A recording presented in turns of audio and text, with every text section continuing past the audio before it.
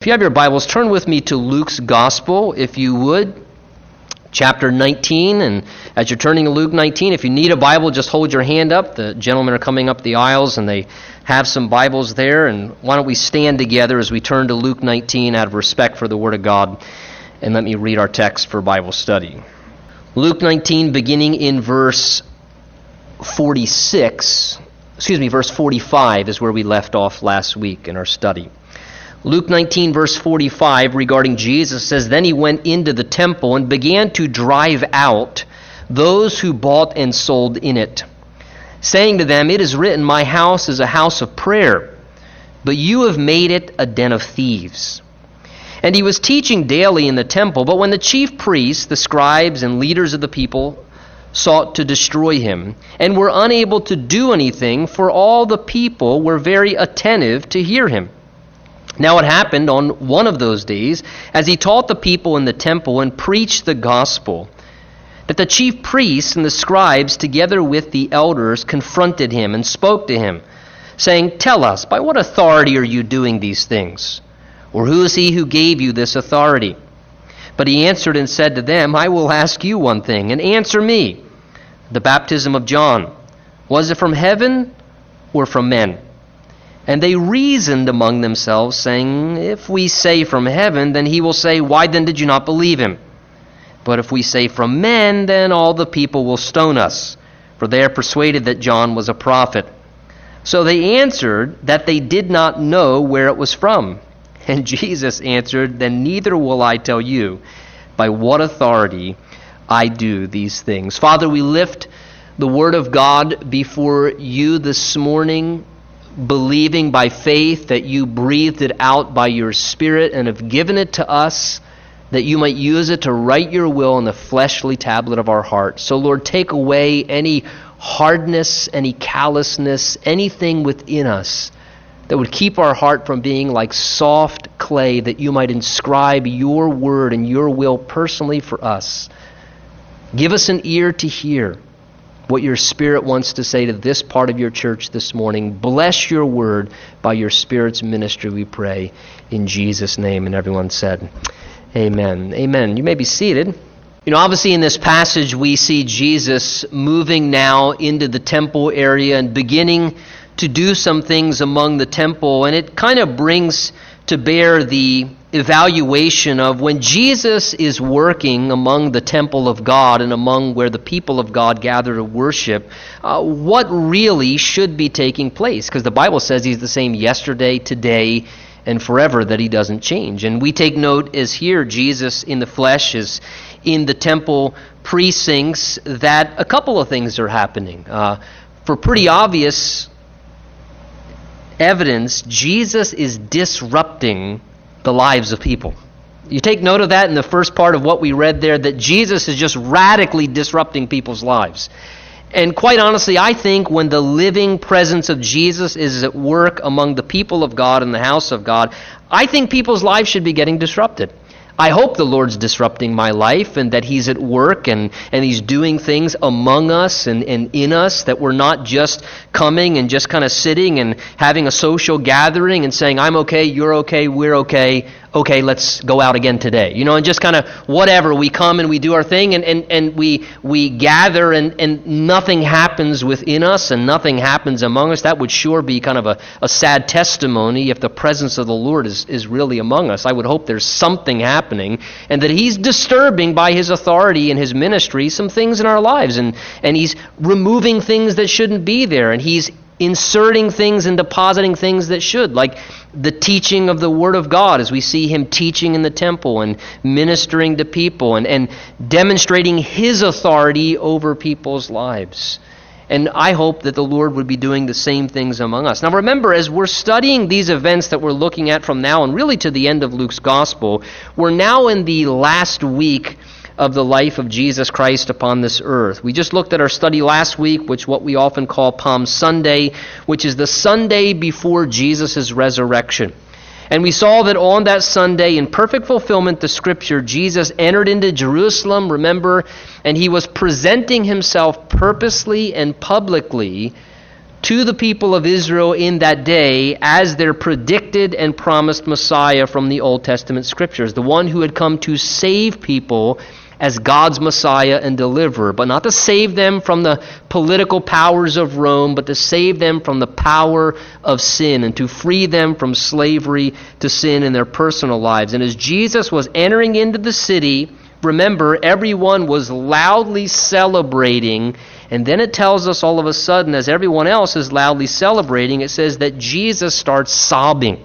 He starts audibly weeping out loud and crying as he looks over the city of Jerusalem, realizing that they would reject him as their Messiah and as their deliverer. And the consequences that would come upon their lives personally and corporately because of their rejection of the visitation of God into their lives, which led Jesus, as he was weeping, to say there in 19 verse 42, if you had known, even you, especially in this your day, the things that would make for your peace, but now they're hidden from your eyes.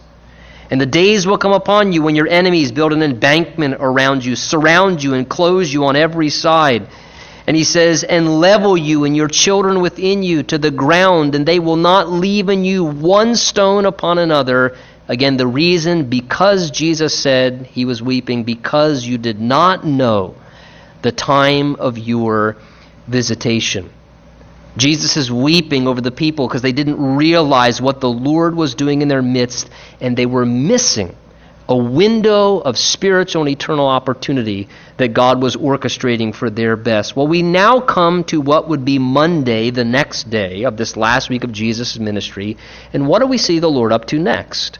Well, it goes on to tell us there in verse 45 that he went into the temple, this would now be Monday, and he began to drive out those who bought and sold, saying, it is written, my house is a house of prayer, but you have made it a den of thieves. So notice, Jesus, with tremendous zeal and tremendous authority now, enters into the temple, and he begins to radically cleanse from the temple of God what does not belong within it.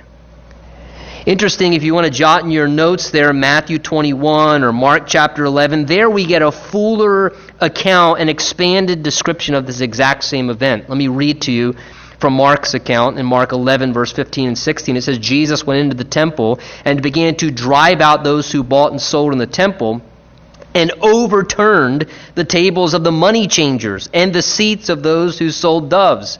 And he would not allow anyone to carry wares through the temple. See, what was happening was this in that day.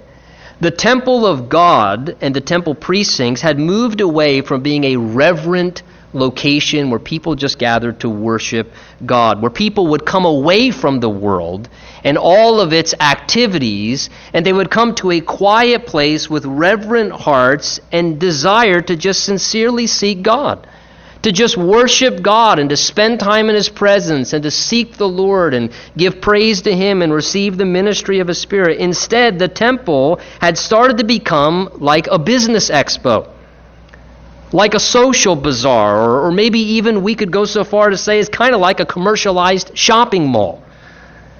And Jesus now comes in and sees what's happening. Now remember, as pilgrims traveled to Jerusalem, where the temple was, as they went up to Jerusalem, they were required, the worshipers, to bring their own animal to be used as their sacrifice upon the altar of God as a part of their worship.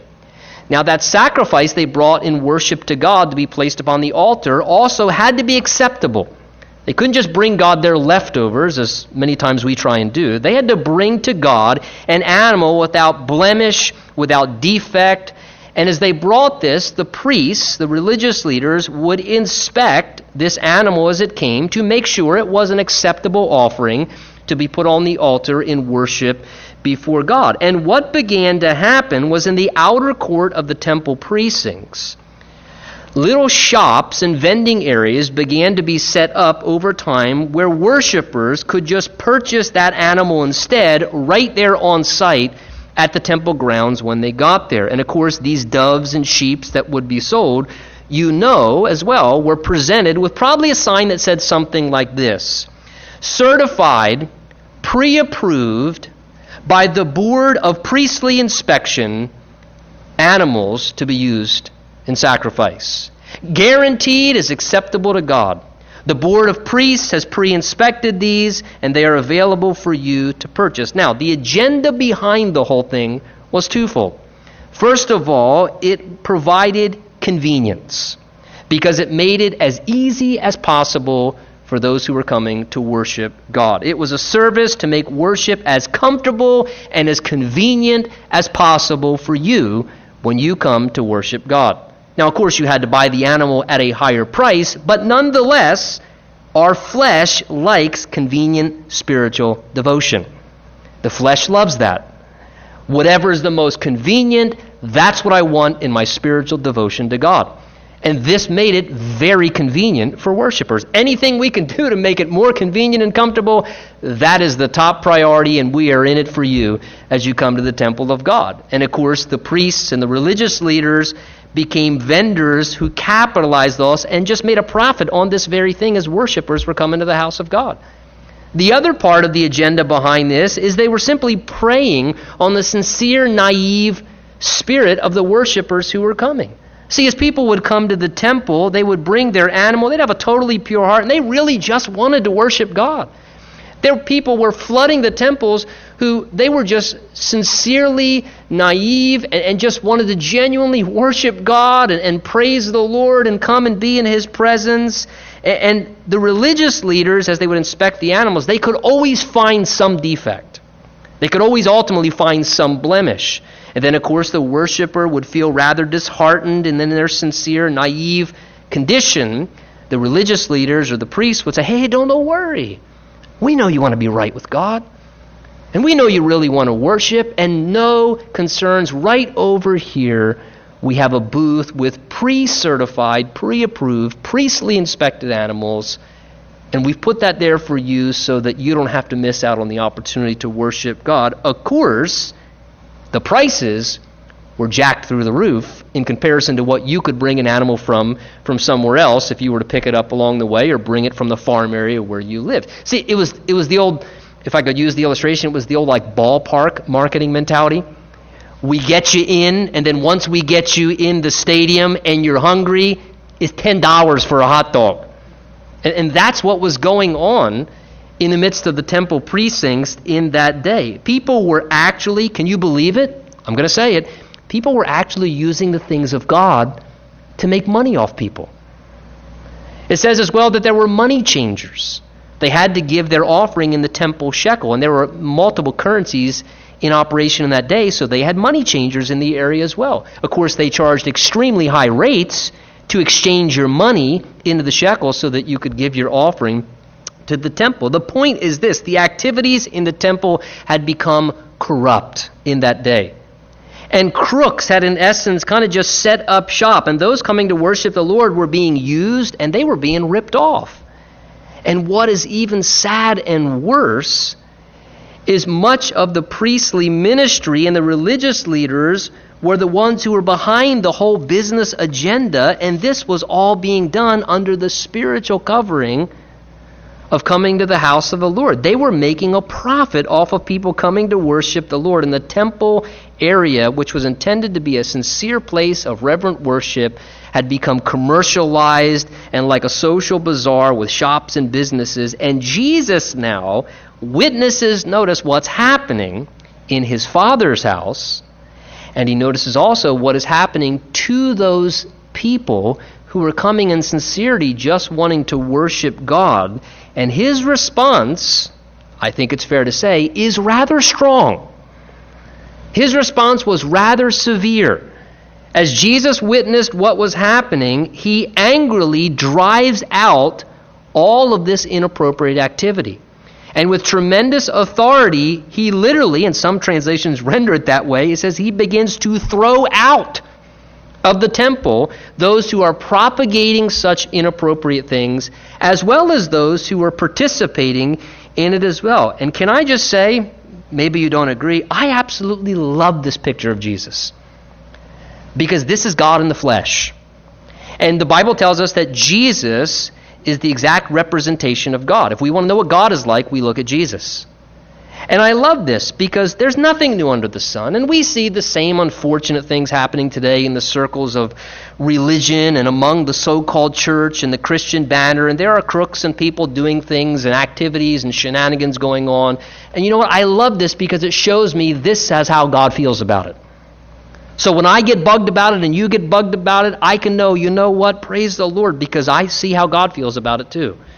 And notice here, this is Jesus, God in the flesh. This is total love, and this is completely righteous in his attitude and his behavior.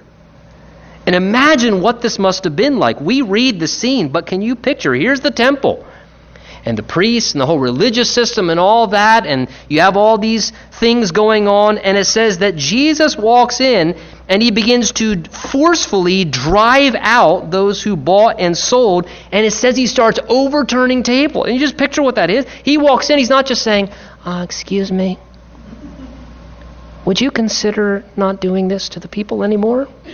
I really don't agree with it. He goes in, and it says he starts driving people out. And just imagine, he's boom, and he's flipping over tables and get out of here. Get this out of here. Shows me Jesus wasn't this wimpy, effeminate kind of person we often, unfortunately, Jesus was a man's man. It doesn't say anybody was stopping him in the whole temple. He's flipping tables and chasing people away. I love how Mark's account tells us as well. He wouldn't allow anyone to carry merchandise through. He wouldn't allow them. So what's that mean? As he's chasing people out, people are trying to come back in. The company's going, get out of here. You know, and they're, I mean, he literally just takes complete control, and he radically starts to cleanse these unhealthy things. And then in verse 46, it says that he quotes, "It is written, my house is a house of prayer, but you've made it a den of thieves." So he quotes from Isaiah 56 and from Jeremiah chapter 7, using Scripture, good principle here, using Scripture as the basis for his decisions and his actions and his speech and his behavior. And when we're going to do things sometimes that may even seem a little bit radical, you better make sure you have Scripture as a basis for what you're doing. And just don't respond in impulsive action sometimes. Jesus had a scriptural basis for his reasoning and the ways in which he was responding. And he emphasizes what his house or the temple, notice, was supposed to be and what it was not supposed to be. What it was supposed to be, Jesus says, according to God's word, his Father's house was supposed to be, it says, a house of prayer. That is an intimate gathering place where the family, a house, where the family of God's children can come together and can seek God and spend time together with him in his presence. Notice, Jesus says, the Bible tells us, the corporate gathering place of God's people should be a house of prayer. Now, what is prayer? Can simplify. Prayer is communication with God. Those three words define what prayer in essence is. It's communication with God. So the house of God should be a place where God is saying things to his people and where we are in response saying things back to God, whether it's in song or it's in prayers, that there's a communication happening between God and his people in a very intimate family way. And that should be the primary activity in God's house. People sincerely having a spiritual encounter with the Lord, meeting together with the Lord. Not just having a meeting. Because a lot of times churches can just have a meeting. Meeting with the Lord. Meeting with him, letting him speak to us and us speaking to him in prayer and encountering him in fellowship. So that's what the house of God is supposed to be. And Jesus also shows us here, notice, that the danger is that people can at times make God's house and its purposes and activities into something it is not supposed to be. That's what had happened in this day. In this day, people had made the house of God, Jesus says from Jeremiah 7, a den of thieves. What's a den of thieves? Well, a den of thieves is a term that describes a gathering place for people who rob and steal to kind of hide out and try not to get caught in what they're doing. A den of thieves. It's a place where thieves gather and they try and do it in such a way where they don't get caught for the ripping off and the robbing and the stealing they're doing from other people around them. See, people in many ways can corrupt the activities and purposes of God's house. It can happen in many different forms and fashions. People with the wrong agenda can set up shop in the courts of God and can begin over time to start using people who come to worship as a personal commodity for their own agenda, to just get out of them whatever they can get out of them. And with a wrong heart and a wrong motivation, they begin to mislead and manipulate people in an effort to get what they can out of them, and it's all for their own benefits. And let me just say, bringing this over to the culture and generation that we live in, sometimes I think Jesus still needs to do a little bit of house cleaning even among the church.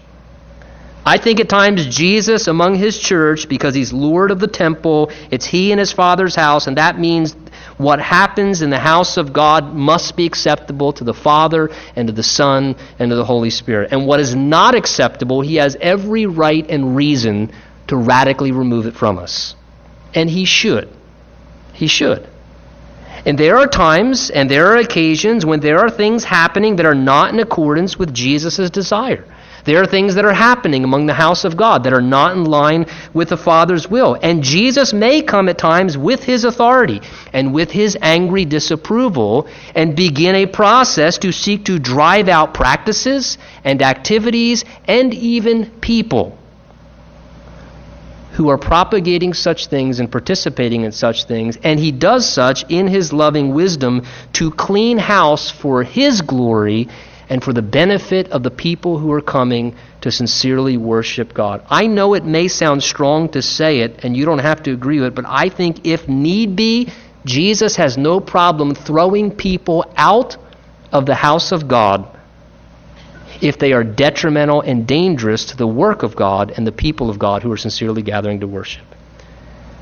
And may zeal, when it's appropriate, may zeal for the Lord's house consume us as well, in such a way where we might recognize that Jesus is working, and he may need to clean house at times among his house, in the church, even in our present generation. And let's also realize too, the Bible teaches as Christians that we are the temple, right? We are the temple of God ourselves. We're the temple of the Holy Spirit. And because of that, sometimes the Lord sees things within our lives, things that are present in our personal temple that don't belong there, wrong and unhealthy things that are in our lives, maybe we've allowed in our lives to set up residence, things we're participating in that are defiling us in our personal temple, things that are robbing us and ripping us off from God's best and from the fullness of relationship with God and everything that he would want to do in and through our lives. And sometimes Jesus loves us enough to exercise his authority over our lives and to come in and start overturning tables in our own personal lives. And sometimes he will come in and forcefully start driving out of us things that just don't belong, or things that he realizes this is ripping you off. And this is robbing you from God's best. And because I love you, the Bible says, blows that hurt cleanse away evil, Proverbs says. And I'm thankful that Jesus is passionate enough and not passive in my life to say, you know what, if I need to come in and through circumstances or someone else saying something to you, or whatever, and he uses all kinds of things and just start overturning some tables in your life to get some things out of your life and to drive things out of you that are hindering and hurting you and your relationship with me, the Lord may do that. Sometimes he has to come in and do a little house cleaning in our lives. And maybe the Lord's doing that in your life right now. Hey, take heart. That's a good thing. It's not pleasant, I agree, but it's a good thing. And it's done because he loves us and has our best interests. What's interesting too is this is the second time that Jesus goes in and radically cleanses the temple in Jerusalem like this. It tells us in John chapter 2 that at the very beginning of Jesus' ministry, he did the exact same thing as you see him doing now in the very last week of his ministry. So 3 years prior to this, Jesus had gone in the temple and done something very similar to this. John records for us in his account. And now, take note, apparently sometimes the Lord has to do a house cleaning more than once. Sometimes things get driven out of our lives by the Lord only to come back and set residence back up in our lives again. Have you ever noticed that personally? The Lord will drive something out of your life, and then through maybe some concessions and compromises, or maybe a little backsliding, or a different season in our relationship with the Lord, things come back and they start setting up residence again. Old habits, bad attitudes, an unforgiving spirit again. And things come back and they start setting residence back up in us again. And I am thankful that though things come back and set up residence, that Jesus is willing to keep doing house cleaning as often as it's necessary.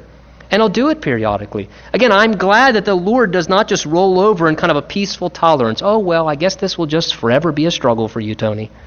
I'm glad that He doesn't do that. I'm glad that He loves me enough that He takes action to remove things as often as need be in our lives. And can I just say this? I really do. I wonder if there may not be a greater measure of personal holiness in our lives and less shenanigans in some churches if we would recognize that this too is a part of the ministry of Jesus sometimes. That He'll do some radical house cleaning. And we shouldn't resist Him when He does it. We should cooperate with it because it's part of His ministry. And I wonder if I might and you might experience more personal holiness, and there might be less shenanigans. I hope that's not a bad word. I didn't check it. In churches, if we realize sometimes Jesus house cleans. It's what He does. But it's a good thing. I've seen the Lord do it in lives. I've seen the Lord do it in fellowships I've been a part of and other fellowships. And you know what? When it's submitted to, it's a good thing. It's a good thing for the benefit of the kingdom of God and those who are coming to worship Him. We'll look at verse 47. It says, and as Jesus was there, teaching daily in the temple. Again, notice Jesus removes what's wrong to always replace it with what is right and what should be happening. So Jesus cleanses the temple, and the next day He comes in and He starts teaching people the Word of God. So He always takes away what's wrong so that He can replace it with what ought to be there. And the next day He goes back and He starts to teach the Word of God to the people in the temple because He knew the truth of God's Word is what people needed in order to have the light and the understanding of how to worship God properly and how to live obedient lives and how to live holy lives. So Jesus starts teaching the Word of God so that those who are worshipers might be able to offer their lives as living sacrifices, holy and acceptable unto the Lord, which is our reasonable service. 2 Timothy 3 tells us all Scripture given by inspiration of God, profitable for doctrine, reproof, correction, training in righteousness, so that the man of God may be thoroughly equipped for every good work. And here we see Jesus now come into the temple, and notice when Jesus, it seems, directs the activities among His temple, that He puts an emphasis upon teaching His people. Jeremiah tells us, I will give you shepherds after my own heart, which will feed you with knowledge and understanding, to know God, to understand how to worship God and how to live for God in a healthy way, that we might hear from God and then respond to God as we depart from the temple and live in the world all week long. And I pray, my heart's desire, you should too, that our fellowship would always be a gathering place where Jesus is teaching people, and the people are making progress in their spiritual understanding of God and how to live for Him. And that our personal lives would, on occasion, have Jesus come through and maybe drive out some of the things that have consumed or distracted us from the Word of God personally, that He might again begin to give us a greater desire to have the Scriptures be a priority. So here's Jesus now.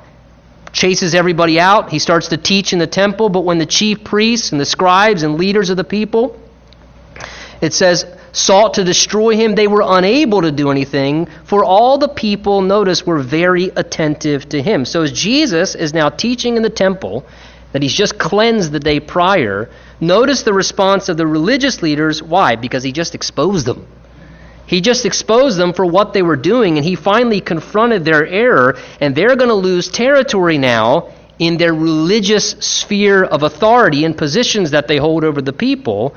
So they now begin to respond and despise Jesus, and it says they actually sought to destroy Him. It means they wanted to kill Him. They wanted to completely do whatever they could to get rid of Him as quickly as possible, to snuff Him out and to remove Him before He continued to flush them out and reveal more of what they were really like, and that people would see that. Isn't it interesting? In the place where people ought to be worshiping God and loving people, something's really wrong in paradise when instead you want to push out God and get rid of people. And this was the case with the religious leaders. They're thinking about destroying Jesus. Why? Because the presence of Jesus and the Word of God was light that was shining into their darkness, and it was convicting them. And because it was convicting them, they rather severely respond, and it says they're trying to push away and get rid of the Lord. Well, verse 47, as this is happening, the religious leaders, it says, are in a dilemma because they wanted to destroy him, but they were unable, it says. Why? For all the people were very attentive to hear him. So they want to maintain their position. They don't want to give up their role, but they can't act directly and just destroy him. So they have to now kind of find a little more subtle way, a sneaky approach, as we'll see they do in the days ahead, to get rid of Jesus so they can hang on to their role there. But they have to find another approach to accomplish this because they don't want to lose the ground of where they're at there. Now that being said, what a beautiful statement, however, about how the people's attitude in the temple was towards Jesus. Do you see what it says in the end of verse 48? It says they were very attentive to hear Jesus. I love that statement. I underlined it in my Bible. All the people were very attentive to hear him. It indicates people were eager to hear Jesus. They were enthusiastic. They wanted to hear the word of the Lord. The people who were there, they weren't just enduring the word of the Lord. They were eager for the word of the Lord. They really wanted to hear what Jesus was going to say to them. They really wanted to hear what God would speak into their lives. And again, can I say by way of application, I pray that would be my condition and our condition as the people of God, that we would be attentive to want to hear Jesus. That we wouldn't come and endure the word of God, but that we would come eager, anticipating, man, I'm alert, I'm attentive. Lord, what do you want to say to me? What do you want to tell me? Something you want to correct in my life? Do you want to convict me of something? Do you want to instruct me about something? Do you want to encourage me, Lord, about something? Or reassure me or confirm, and just attentive to hear whatever the Lord's going to say. Such a beautiful attitude of the people in the temple that day. Verse 20 says, now it happened on one of those days, as he's there teaching, as he taught the people in the temple, so he's teaching, as well as, notice, preaching the gospel, sharing with the unsaved, that the chief priests and the scribes, together with the elders, they now confront him, and they spoke to him, saying, tell us, by what authority are you doing these things? Or who is he who gave you this authority? So at this point, the religious leaders now resort to direct confrontation. They say, that's it. We got to challenge this guy. We got to call him out. We have to figure out a way to destroy him somehow. Let's try and bring him down publicly. Let's try and catch him in his words. So they now challenge him publicly and question by what authority, they're asking, are you entitled, number one, to act the way you just did and to cleanse our whole temple? And by what authority do you sit here and teach the word of God every day with such confidence and such boldness? It says, by what authority or who gave you this authority? Now, the priests could claim an authority. They could claim the authority of Moses, because Moses said that the tribe of Levi and the house of Aaron were the ordained priests by God's choice. So they could claim that authority. They had some authority they could claim. The scribes would claim the authority of whatever rabbinic school of thought they came from and whatever rabbi they studied under. And they would, hey, that's where our authority is from. We were trained by Rabbi so-and-so. But from the people's perspective, and more the religious people's perspective in that day, Jesus had no earthly credentials. Think about it. Jesus was not from the tribe of Levi. He wasn't one of the chosen priests. Jesus came from an occupation of carpentry. He was a blue-collar worker in Nazareth, which was a rather rough community to grow up in. And Jesus is not formally trained in any of their rabbinic schools. And Jesus has not been appointed or commissioned by the established religious system in Jerusalem. So they want to know, because it was so obvious, there's some authority behind this guy's life. It's so obvious when he acts or when he speaks that just there's an obvious authority behind him. So who gave you this authority? And where did you get this authority from? And they're trying to challenge him as if, did you take this upon yourself? Did you just... And they're questioning where his authority comes from. Well, Jesus does what many rabbis would do in that culture in communication. He now, verse 3, answers their question with a question. he says, I'll ask you one thing and answer me. And this was typical reasoning in that culture. The baptism of John, was it from heaven or was it from men? Here's what Jesus does. As they ask this question, challenging him, the wisdom of God manifold in the flesh right here, Jesus says, I'll tell you what, if you want your answer to your question, then you answer this question first. The ministry of John the Baptist, was it sourced from heaven? Was it divine? Or was it sourced from man and from the flesh? Everybody knew the authority and ministry of John the Baptist was powerful. There was a tremendous authority behind what John did in his day, preaching repentance and baptizing people for the coming of the Lord. And the question they're asking, Jesus now turns and throws a question back in their lap, and he says, I'll give you the answer if you give me the answer to this. He says, the ministry of John the Baptist, was it from God or was it from human endorsement? The source of his ministry, was it divine or was it just of human origin? In other words, did God send John? Did God ordain and empower and commission him and send him forth? And was he God's instrument and God's vessel with the anointing of God upon him? Or was he just a self-proclaimed minister? Was he someone who just took authority to himself and went around in persuasive speech and crafty sayings and throwing his authority around in a way where Jesus says, what was it? Was his authority from God or was he just a man who took authority to himself? Well, verse 5, it says they reason among themselves. They're talking it out in a huddle. If we say from heaven, then he's going to tell us, well, why didn't you believe in him? And if we say from men, well, then all the people are going to stone us. That don't sound like a good option either, right? For they're persuaded, the people were, that John was a prophet. Now take notice of something here with me. Instead of answering honestly, what do? Instead of answering honestly, they begin to think through what might be the best answer for their own personal benefit. It says they reason among themselves. They're in a holy huddle here, and they go, what might be the best answer to give in this situation for our own personal benefit? Wait a minute. What about what's the right answer? What about what's the truth? What's honest? Not what's the best answer to benefit ourselves in this situation. And that's what they're doing here.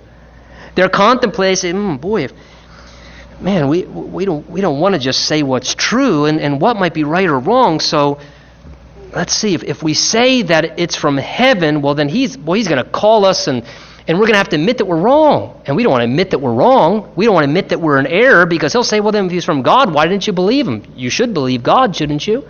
No, that's not going to work. So they say, but by the same token, if we say that he came from men, then we're going to lose approval among the people. Our ratings are going to go down. Our crowds might diminish.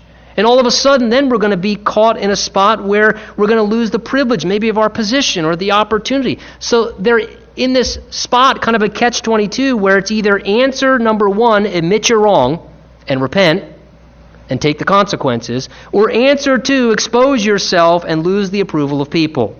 What do? Verse 7, it says, they just said, we don't know where it was from. They take the safe political approach. We're not sure. We're not going to say this, and we're just not sure. Again, what are they doing here? Because they have no desire to repent or admit the condition of their heart, and they're afraid to lose the approval of other people, they instead regress into this attitude where they're afraid of facing consequences. So they say, hey, we kind of feel caught. We just don't know. We're not going to say either. It's kind of not either. We're going to leave it kind of gray and murky. We'll kind of leave it cloudy, and then we can't get caught either way somehow. Well, Jesus, I love his response, verse 8. He says, okay, then neither am I going to tell you by what authority I do these things. Jesus just says, okay, if you can't honestly answer that question, in essence, Jesus says, then you're not ready to hear the truth that I would tell you. Your heart's not ready. If you can't answer honestly, he says, then neither am I going to tell you the authority I do this. If they had honestly answered correctly, they would have gotten the answer themselves because they would have realized Jesus and John had the same authority behind their lives. Now, a couple things, let me say in conclusion, in relation to these events right here. First of all, it's kind of sad but true. It's kind of sad when people find themselves in a place where they have the opportunity to simply do and say what's right, and instead they reason out and think through instead of what is going to be personally most advantageous for them. That's always sad. It's always sad when people are confronted with a situation in their lives of doing and saying the right thing, and instead they regress back and they go, let's see. What would be the best thing to say here? Not the right thing. What would be the best thing to say in this situation for my own benefit? Or what would be the best thing to do here or not do here for my benefit? Always sad. Listen, do the right thing. Say the right thing. Let things fall, but do the right thing. That's what God honors. And take notice here as well with Jesus, and this is beautiful to me, that Jesus does not feel obligated to fulfill all their demands or answer all their questions. They're confronting Jesus pretty strongly here. They're almost demanding him, hey, tell us where your authority is from. Jesus doesn't buckle.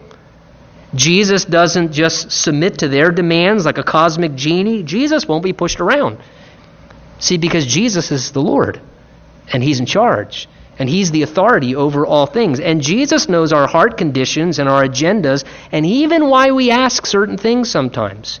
And I have found that sometimes if we're not ready to hear the truth, then Jesus sometimes will just be silent in regards to some of the things that we're asking him until our hearts are ready to hear the truth so that we might respond to the truth. You know, amazing how when Jesus' enemies come against him, notice they don't prevail. Because Jesus said, I will build my church, and the gates of hell won't prevail against it. Listen, if for your stand for Jesus, you've been getting attacked and assaulted, listen, take heart. Where the enemy comes in like a flood, the Spirit of the Lord will raise up a standard to protect you and assist you.